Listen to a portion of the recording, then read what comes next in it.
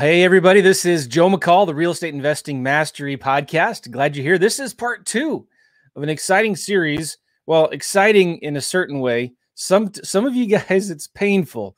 And we're on a series right now called Deals Gone Bad. And I posted this just the other day. I just had this harebrained idea. Let's do this podcast series called Deals Gone Bad. And I posted it on Facebooks and I said, hey, is anybody interested in sharing their bad story of deals gone bad? And a ton of people said, yeah, I'd love to share. A lot of people said this is a great idea. And so I thought let's do this. Let's just interview people who have had bad deals. And guess what? We've all had bad deals, right? And if you haven't had a bad deal yet, you've not been in the business long enough. So sometimes somebody said once, smart people learn from their mistakes. Wise people learn from the mistakes of others. And so Vamsi is the special guest that I have today coming from Florida on today's podcast. And he's going to be talking about some deals that he had that turned bad. But he's learned a lot from them. And here's the great thing about this, guys. Many times we learn more from our mistakes and bad deals than we learn from the good deals, right? And if you take advice from somebody who's only been doing deals from the last 5 years, you got to be careful. Take a little bit of grain of salt with the advice that you get, because like in the last 5, 7, 8 years, it's been almost not impossible, but it's been hard to lose money because the market has been so strong. So I love hearing advice from people that have rebounded, people that have hit the bottom and then bounced back up, people that have made a bad mistake or bought a bad deal, but bounced back and recovered from it, didn't quit, didn't give up. And so I feel like you guys, we're all going to learn more in some ways from the deals that gone bad than the deals that gone good. There's so many people out there sharing the big checks and the Lambos and the mansions and all of the success and the money and and that's awesome. It's exciting to talk about. And I'm glad people do talk about that, but nobody's talking about the bad deals. So in this series, we're going to be talking about deals gone bad. And I'm doing as we go through this, I'm recording these podcasts. They're being released at the Real Estate Investing Mastery Podcast. If you've not subscribed to the podcast, what's going on? I release 2 or 3 episodes a week at the Real Estate Investing Mastery Podcast. So if you're watching this on the YouTubes, go to Apple Podcasts or Spotify or Google Podcasts or TuneIn Radio, Stitcher, wherever you listen to podcasts. And download the podcast, subscribe to it, leave us a review. Let me know that you like the show, what you like about it. Let me know if you like this series here. I'd really appreciate it. So YouTube, I got a YouTube channel. Do you guys subscribe to the YouTube channel yet? Go to YouTube, subscribe. Just do a search for Joe McCall. We release about 2 or 3 videos a week. And this podcast right now, as I'm recording it, is being broadcast live on YouTube and Facebook. So if you're watching this in YouTube and Facebook, hello, what's going on? Hey, and we can see your comments live. So don't say anything mean. Type nice stuff in the comments. Say hello, and I'd love to give you a shout out and say hi. And if you have questions, let us know. Like Mark Davis, what's going on, brother? Good stuff, he says. So if you've got good comments like that, tell us hello. Tell us where you're from here in the podcast on YouTube or Facebook. Type in some comments down below. All right, one more final announcement thing here before we bring our friend Vamsi on. I've been keeping notes from these podcasts. I've been trying to keep notes in a mind map, and then my assistant comes afterwards and listens to the recording and adds to my notes, because it's hard for me to take notes while I'm talking to my guests. So if you want the mind map or the notes from these podcast series, text the word bad to 313131. Again, text the word bad. I don't know why I picked that word, to 313131, or you can go to joemccall.com/bad, and we will forward you a link to view the mind map and the notes. I'm thinking about turning this podcast series into a book or something like that, because I think it'll be really helpful for you all to see lessons learned from things like this. Okay. So again, text the word bad to 313131 to get the notes from all of these podcast series. I already have like 20 or 25 of these lined up. So I'm excited about this. Or go to joemccall.com/bad. Okay. All right. Let's bring Vamsi on. Vamsi from Florida. How are you, sir? I'm good, Joe. How are you? Nice. Good. Very good. Thanks for being on the show. Thanks for having me. I appreciate you being on. And you were one of the first that raised their hands in my Facebook feed and said, yeah, I'll talk about my deals. And I appreciate that. I really do. You're in Florida right now, right? Right. Yeah. And how long have you been doing real estate? I started with real estate in 2017, December. That was my very first investment into real estate. Okay, 2017 in December. And do you do real estate full time, or do you have a job? Or I'm actually an IT consultant, and I was doing it part time. But right now I'm out of a project, so I'm doing it full time. If I find a project, I might take it again part time. Try to go back and forth between full time and part time. But my goal is to be in it full time. Nice, good. What got you interested in real estate? So what happened was, okay, it's a funny story. So I'm a consultant, and I make an hourly wage. And as a consultant, that there are times where you don't have a project and you have no income. So what I did was I said, okay, let me just make as much money as I can in the next 6 years, have a sizable amount of saving, and then take up a full-time job, and then just have fun, stay local, be with my kid and my wife. But after that, I bought a Tesla, and I realized that, my initial goal was make up 1.5 million, pay 30% taxes, have that 1 million cushion, and then I can live the rest of my life happily. That one Tesla took me down by $100,000. And that's when I realized, that's a very bad game plan. And that's when I started educating myself, read Rich Dad, Poor Dad, which is really one of the very first books which got me excited about, investing into real estate. And then I joined his, I subscribed to his channel. I learned a lot about real estate, and then I got very interested. And then I joined a lot of other podcasts, which sparked my interest in real estate. Nice. And who's your favorite podcast? So my favorite podcast obviously is from Wholesaling Inc., Tom Kroll, Cody Hoffine, Brent Daniels. That's a great podcast. And is Real Estate Investing Mastery on the list? Real Estate Mastering, it is on the list. So now I'm subscribed to your channel. I'm actually a student of yours too. I've joined the Simple Lease Option program. Nice. Probably in June or May of this year. Yeah, and I'm going to use your strategy to dispo the 3 rentals I'm going to talk about. Nice, good. Okay, thanks for the kind words there. But yeah, by the way, Tom Kroll's podcast and Cody Hoffine's podcast is really, really good, called Wholesaling Inc. You guys should go check that out. I was just texting Tom yesterday, asking him how he was doing. Okay, so you bought some deals in Indianapolis. Okay. Yeah. So talk about what happened there. And by the way, I'm sorry if you see me like looking down and typing. I'm typing notes. So I know it looks rude because it looks like I'm not listening, but I apologize. But go ahead. You bought some. How'd you find these deals, or this person that sold these deals in Indianapolis? Sure. And just to respect everybody's interest here, I'm not going to mention any names, any companies or anything. I'm just going to tell that I subscribed to the channel, and I was learning a lot, consuming a lot of real estate material, learning about how do you run numbers on rental properties.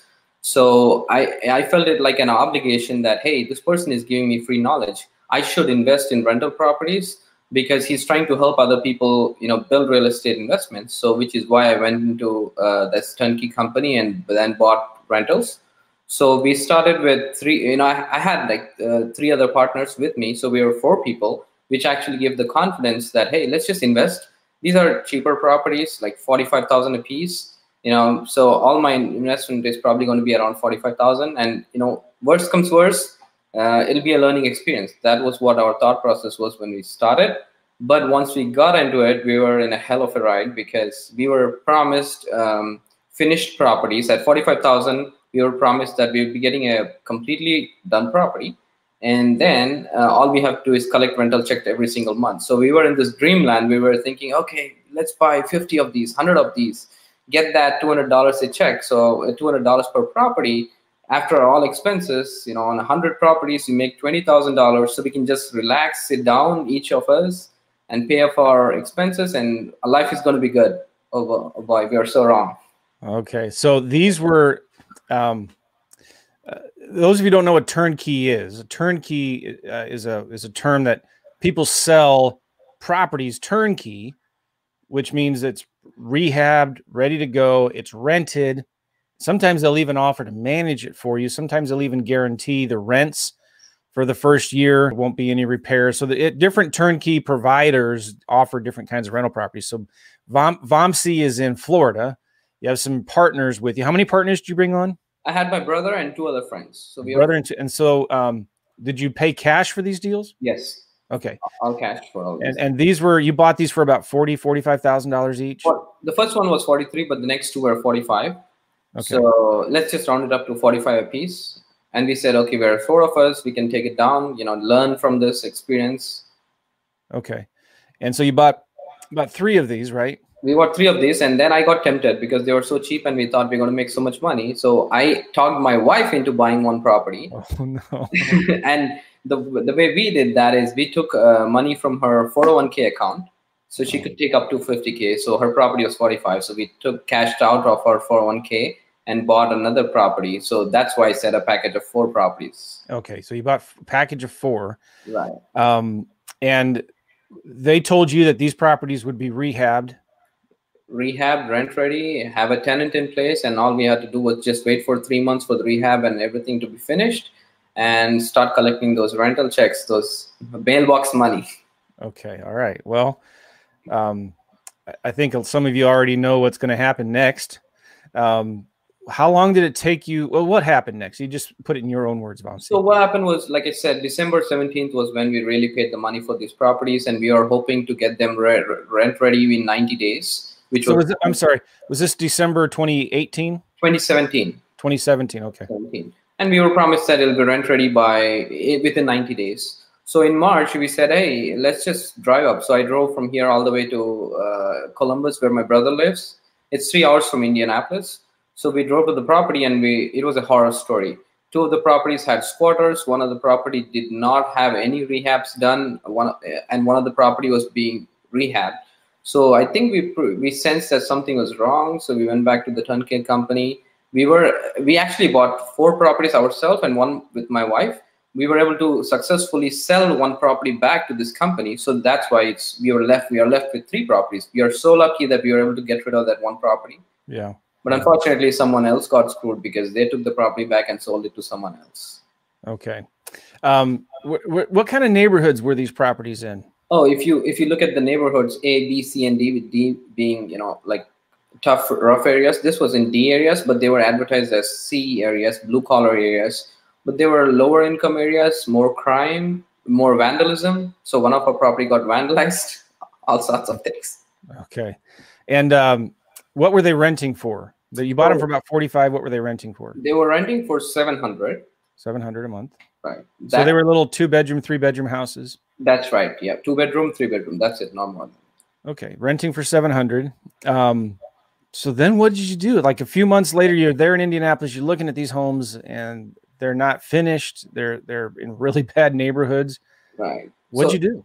So what happened was this whole thing just blew apart, and the turnkey company ran into trouble. They were getting lots of lawsuits filed. So we, on the other hand, we thought, fighting with them, getting a lawsuit filed is not going to get us anything. Let's just take these properties ourselves. Let's rehab that ourselves and put it as a rental. Because if we were to sell them as is, at that point, the best offer we got on those properties were like $12,000 or $13,000 from wholesalers, obviously investors, because they had to put in another $20,000. They had to buy it right. Just because we screwed it up and we bought it wrong, we can't expect someone else to screw it up. So the offers they were giving were legitimate offers, and it was kind of painful for us because we know that we can't let them go for $12,000 because that means we're going to take $30,000 hit per property. So we're going to lose $100,000 or $90,000 right away. Yeah. So we said, okay, let's just get a property management company involved. So we worked with a property management company. That was another painful experience because the property management big company we worked with told us that they will they'll manage all the rehab. All they will do is charge us 10% for managing the rehab. And they were very sweet. They were very nice at first, so we believed it and we went ahead with them. Another horror story, 3 to 4 months, they were still not doing any work. They were getting all these bids, high bids, of course. And we paid more money to get them rehab. But in the end, when we saw no progress was being made, we had to fire them and go to another property manager. And this guy did a great job. He's awesome. He's not cheap. his market value, but he's honest and he got the work done, which is what really matters in the end. So how many months till you finally got him rehabbed and ready to rent? So we got into this fiasco in March when we knew that it's a pain. And then between March and November, we were struggling between property managers trying to get it done. In November, we got so tired, we fired the property manager and hired another property manager. And it took him just 2 months to get it ready. So by December, all the properties were ready. And by Jan, they were rented out. So almost a year. Oh, yeah. A little over a year, you finally got them rehabbed and rented.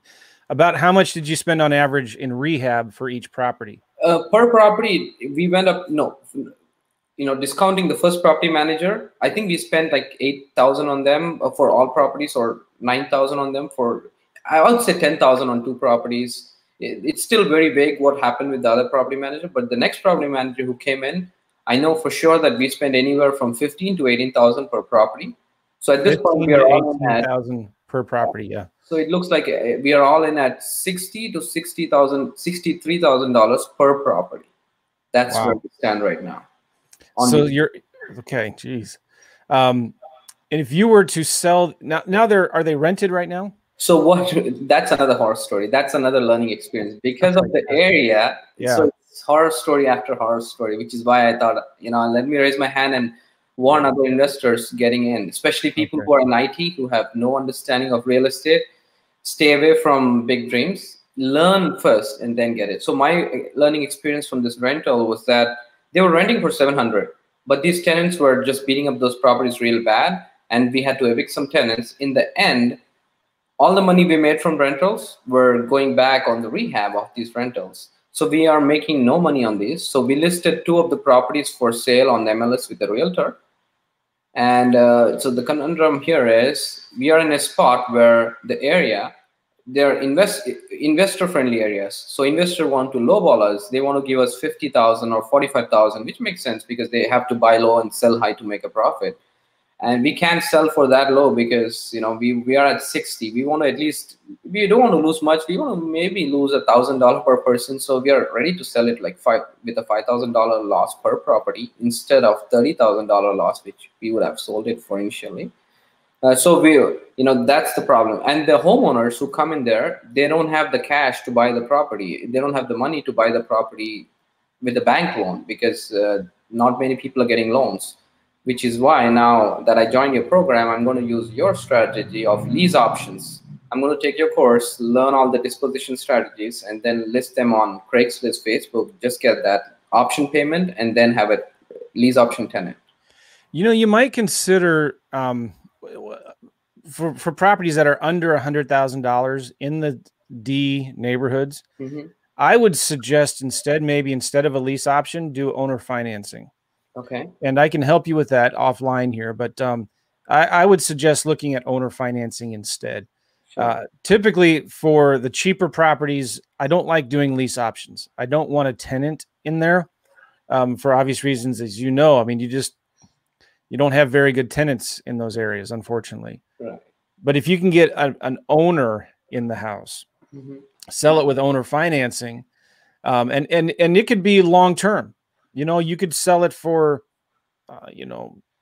I wouldn't charge a ton of interest. I would maybe charge, like if it rents for $700 a month, come up with an interest rate that gives the buyer, after their PITI, principal, interest, taxes, and insurance, they're paying about the same, $700, $750 a month. So maybe that's 5% interest or something fair. Okay. But you could sell it on owner financing. Then you can be the bank now instead of the landlord, right? Because even on a lease option, you kind of technically they're responsible for minor maintenance and repairs, which is better than a rental. But again, in my experience on the cheaper low end properties, I think you're going to find a better occupant, a better person in the house if they own it instead, right? Okay. And that's just my opinion. Now, if you sell it with owner financing, you don't want to give them a balloon. There's Dodd-Frank issues. You need to make sure you're working with a good licensed loan originator, mortgage broker, licensed mortgage broker, whatever, that can help you set it up. But that way you'll still get the same cash flow. but less management needed, less because you're not going to be responsible for any repairs or maintenance because you're selling it with owner financing to a buyer. Does that make sense? Right. Like you would never call Bank of America to ask them to fix the toilet. Right. So you can now be the bank instead. And you're selling it at a fair price, right? You're not charging an exorbitant interest rate. You're just charging 5-6% interest, but whatever that interest rate would work out to be where they're paying insurance and taxes, you have to make sure that they're getting insurance. You have to verify that.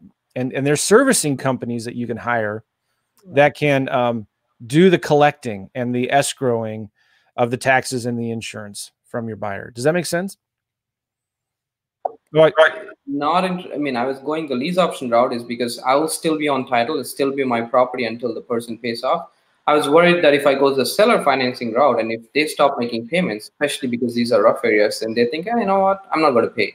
So then I don't want to go through the process of foreclosing it and getting it back and another beat up property. That was one of the reasons why I was worried about seller financing. But let me know if my thought process is wrong. Well, yeah, you do have to go through a foreclosure. I don't know. I wouldn't say that's any harder than a eviction, and I may be wrong. But a lot of times, 9 times out of 10, you can get these people out by offering a cash for keys program. You know, saying, "Listen, I'll pay you $1,000 to leave," or I can go through a foreclosure or go through an eviction, and you're going to have damaged credit. It's going to follow you forever. And let's just, I'll pay you $1,000 to get your stuff and get out. And 9 times out of 10, a cash for keys program works, right? Right. But we can talk about this later offline if you want, Vamsi. Sure, yeah, but something to think about. And I'm saying this for everybody out there also as well. Like when you've got the cheaper, lower end properties, think about owner financing instead of a lease option on the cheaper properties. Lease options, I think, most of the time work better for the nicer ones. Maybe in the Midwest, homes priced $100,000 or more. Okay, so how many of these properties do you still have now? You still have 3? We still have 3. One is rented, but the 2 are fixed up and listed with a realtor. Listed for sale or for rent? For sale. For sale. Next, we said in that we accept payments, so which we can come back to either lease options or seller financing or any of those strategies. Okay. What, if you don't mind me asking, these properties that are listed for sale now, what are you asking for? So right now, because the property the area has turned, and on one property we are asking, I believe we started with 79, and right now it's at 69. We took it down to 69. And the second property, again, we listed it for 79. We dropped it down to 75. We did find buyers, so that's another horror story. We did find a buyer for one of the property. It was listed for 69, and we got a buyer for 65. But the title company screwed it up. Really? Yeah, the title company found something on the title which was even prior to the previous owner owning it before us. And they said that hasn't been closed, so we don't want to give you a clean title. So the buyer tried to clean it up. She couldn't do it, so she backed off. But that was a good sale. We could have sold it for 65 and lost a little, or maybe broke even, to be honest. So is that issue taken care of, or is it still clouding the title? It's not taken care of, but now what we are trying to do is make sure that we tell the buyers that we'll only close with our title company, because when we tried to file a title claim, that's when this company came back and said, you know what, please don't file a claim. We'll make sure this property sells, because that title company the buyer was using was a different title company who didn't know what they were doing. They just wanted to give a clean title. So did this claim on the title have anything to do with the previous company that you bought it from? Not even them. It's before them. Wow. Right. Okay. All right. So let's talk about lessons learned, Vamsi. What would you do differently next time? Like if you were looking, how could you have avoided this? Sure. So the first thing was I did not know how to run my numbers. When I listened to the podcast, I learned those things, but I didn't implement them. So what I didn't factor in was I did not factor in 10 to 12% for repairs. I did not factor in 8% for vacancy. I did not factor in 10% for property management, which I now do. Yeah. And of course, insurance is something I did not factor in for the property, like property insurance.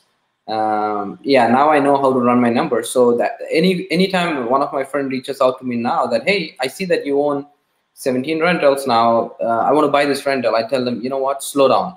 I share them the link to Bigger Pockets, which has a breakdown of exactly how to run your numbers on rental properties. Yeah. And I say watch 4 or 5 of these videos. If you make sure that you get that message from 5 videos, you're listening to the same thing over and over again, it'll start registering. And after they run that deal, they come back to me and say, you know what, if I do what you're saying, I'm not able to buy any property. I said, that's the point. Don't buy them. Oh, that's so good. Because most turnkey providers, now I'm not going to blast turnkey providers because there are really good ones out there. And I should say that there's only a few bad apples. But there are good turnkey providers out there. You look at their numbers, you really need to look at their numbers with a grain of salt, whatever that means. But like, you need to look at their numbers because 9 times out of 10, there are going to be, their numbers are unrealistic. You need to cut them in half or double them or whatever, like, because they don't include property management. They don't include vacancies or maintenance and repairs, future capital expenditures, the 1 or 2 months it's going to take to find a tenant. And then a lot of them don't even count property. If you're using a property manager, every time you find a new tenant, they charge you 1 month's rent as a fee. Yep. Right? That's a lot of money. Right. And so people don't remember that.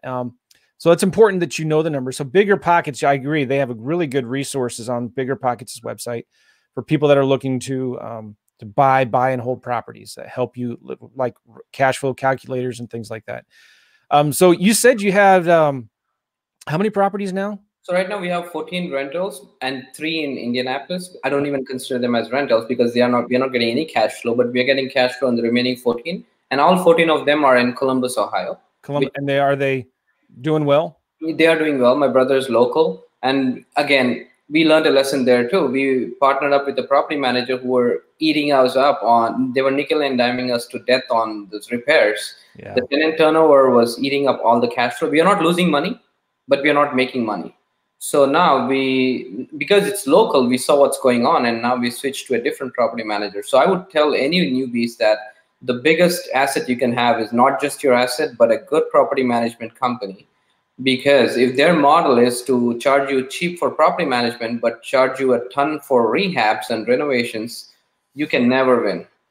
So when we looked at our numbers, the bank, these properties are financed at 70-30. We try not to leverage more than 30% of the purchase price.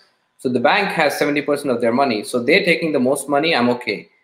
It should be us, the second one, maybe the property manager, the third. But when we saw the cash flow at the end of the year, it was the bank, the property manager who had no money invested in the asset, just providing services. They were killing us, and we were the last one. So now we switched that equation now. Very good. So you have somebody local in Columbus, Ohio that you trust. My brother, he's my partner. So yeah. And he helps you manage the property managers. Exactly. Yep. What else would you have done differently? So another thing I would have done differently is I would definitely pay for a mentor or partner up with mentor who has done these transactions, because at first we just went with a turnkey company. Again, you can go with a turnkey company, but even a better strategy is to partner up with somebody who already knows what the rentals are, or pay a consulting fee to somebody who's an expert, and they can at least tell you, hey, this is a deal. This is not a deal. You need to look at this. Just pay like a fixed $50 or $100 for maybe 5-6 properties. If somebody is even interested, because most people out there, as you know, in the real estate space, they're ready to give knowledge for free. So to be honest, you really don't even have to pay anybody. So when my friends reach out to me, I don't charge them anything. I just tell them that don't buy this property because you're not factoring in these things, factor in, and they don't buy it. So try to reach out to your friends and family first who have investments, and only if they're making money, then get their recommendation. Nice. And it's easy to find other landlords in that city who have property, isn't it? Exactly. And you can call them. Would you buy properties in those kinds of neighborhoods again? Never. We actually got a great deal. We got a package of 8 properties for $150,000 and similar areas. And one was a 4-plex. They were ready to give it us for free. We still didn't go for it because we didn't want to go through the same nightmare. Oh man. So what kind of areas are you looking for now? So right now I stay in the B, C, in those areas. I try to stay closer to B minus areas or C plus areas. So what we are again trying to do is make sure that in our portfolio, we are at maybe 60-40 equation, where 60% is in the B areas, or 60 to 70% in the B areas, and 30 to 40 in the C areas. But the C areas are only to get that cash flow to make sure we pay off these mortgages and all that stuff. But eventually we'll sell those off and switch up to a better area, because we know now that it's not just cash flow, it's also appreciation which you need. And the lease option strategies you teach is one of the best strategy to own a single family rental, because you don't have to pay for any repairs. If you find a tenant buyer, they're easier to manage. Okay, so give us an example of a Class B or a Class C property in the Midwest, right? So in Ohio or Indiana, what would the price range be of a Class B or Class C? Sure. So if it's a B area, it's almost about 75 to 80. I would say closer to 100 and above is a B area. Okay. Anything below 100 up to, I would say, 45, 50, between 50 and 100, I would categorize, at least me personally, I would categorize in Columbus and Indiana, 50 to 100 would be a C. Anything above 100 to 150 would be a B. Or 180, even 180 a B. But anything above 180, I think it'll be a B plus. I would never go into any property, a single family, which is more than 180, because your cash flow doesn't make sense at that point. Yeah, that's true. All right, so then for what would they rent for? What would a Class C, $50,000 to $100,000 property rent for? Sure, that would be probably anywhere from 650 to 700.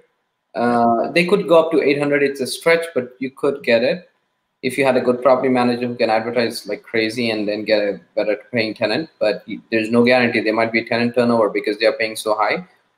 B area, I would say, at least in Columbus, Ohio. I don't know about the entire Midwest, but in Columbus, Ohio, a B class area would be anything which would be, I would say, 900 and above. Okay, good. All right. So what was the biggest lesson you take away from this, Vamsi? So the biggest, again, my lessons are not done yet. I'm still learning lessons on every screw up I do. Yeah, so my biggest lesson is just do it, learn it, either partner with somebody. So there's a cost of education. You either pay a mentor or you pay your partner to learn it, or you screw up and then you pay more than what you would have paid these people to learn it. Yeah. I heard somebody say once, you think education is expensive, try ignorance. Right. That's an example. I know I've spent a lot I've made a lot of mistakes, and I'll talk about some of my bad deals as well on a future podcast. But I went to some very expensive seminars back in 2009 and 10 with some of the properties that I bought that I shouldn't have bought. Okay, cool. So what advice would you give to somebody else listening to this, Vamsi, right now, who wants to, buy cash flow rental properties? What are some things you'd say to them? I would just say that don't be in dreamland like we were when we got started. Just try to understand the facts. Talk to your friends and family who have been investing in real estate, or if you don't have anybody who's done it, join the Facebook groups, join a mentorship program, learn how things are done, understand the pitfalls, and then invest. I know your money is not going to run anywhere. You might be under stress that your property is not appreciating or making you money. But if you invest without having the right knowledge, you won't even see that money again. Yeah. So good. Vamsi, would you do me a favor? As soon as we're done here, would you send me some of the links of the resources on Bigger Pockets that you mentioned that you send to other people? Okay. And I will include them in the mind map. Sure. For people to get. Would you mind doing that? Definitely. I wouldn't mind at all. It's good information. And Vamsi, do you have a place people can go to reach you or just find you on Facebook or Instagram or whatever? Yeah, right now I just have Facebook. I don't have Instagram. Amigo Vamsi is my ID there in Facebook. They can reach out to me, and again, if they still want to talk about, I'm not going to tell them the name of the company or the turnkey company which screwed us, because, again, you can focus on either the losses or you can just focus on it as a lessons learned, and then just move on. So which is why you're going to be very successful, Vamsi. Oh, I think you have a bright, awesome real estate investing future ahead of you. Don't quit. Don't give up. That's awesome. Never give up, because my wife gave up because she lost $25,000 right away. But on the other hand, I said, okay, you take care of our home expenses, I'll take care of our investments, and I'm not going to give up. And which is why we are up to 414 rentals now, and our goal is to get to at least 100 rentals, so we can get enough cash flow, which can pay off our monthly expenses and still have money left, so we can invest more and just keep building that portfolio. There's a good book I have called Building Wealth, One House at a Time. I heard about that. It's a really good book. I have it right here on the floor. So Vamsi, cool. Can you send me the links that you talked about from Bigger Pockets? I know they have some really good resources there that are free. They have blog posts, forum posts, calculators, resources. And so if you could send me those links, I will put them in the mind map. And again, guys, if you want that mind map with the notes from this, the lessons learned, even we'll eventually get into the mind map here, into the notes, the transcripts of these podcasts.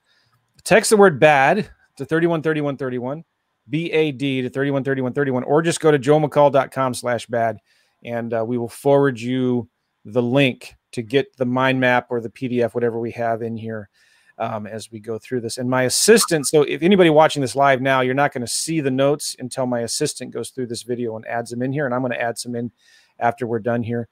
But Vamsi, I sure appreciate you being on the podcast here, taking the time to talk about your deals gone bad. I want to wish you the best of success, and hope you do well. Let's keep in touch, okay? Perfect. Thank you so much. And you're doing amazing things in the real estate space. No doubt about that. I first heard your talk in the Wholesaling Inc. Summit in 2018, October. Oh, yeah. The first time I heard you, I'm like, hey, I need to learn from him. But then I decided to stick to one path, focus on wholesaling, cash sales, and then start adding other tools to my toolkit, which is what I'm doing right now. Nice. Appreciate that. Mark Davis says here, always enjoy your stuff. Many thanks. We got a question for you. Sure. Real quick from Deb. Did you buy a title policy when you bought the property the first time? And if you did that company have to clean it up? We did buy a title policy, which is why when we threatened them that we're going to file a title claim, which is when the title company came back to us and said, hey, please don't file a title claim. We'll help you. We'll make sure that this properties are sold. Yeah, they didn't want to get in trouble. Right. Jonathan, hey, bad to the bone. Jonathan Rexford, he's my man. In fact, I got him. I'm going to be talking to him next, I think. Oh, he's got lots of deals under his belt, and we're going to be talking about one of his bad ones. Chris Chico, my obnoxious best friend. When deals go bad, Joe McCall gets to the bottom of things. Whatever, Chris. Good. We got John here from Tempe, Arizona. What's going on? Sudi, how are you? I just appreciate you guys putting in the comments in here, and it lets me know that you are listening to the show and you like it. All right, Vamsi, thanks again. Appreciate it. Send me that stuff, and I'll put it in the mind map for you guys to get. Text the word BAD to 313131. We will see you all later. Thanks again, Vamsi. Bye-bye. Thank you, Joe. Bye.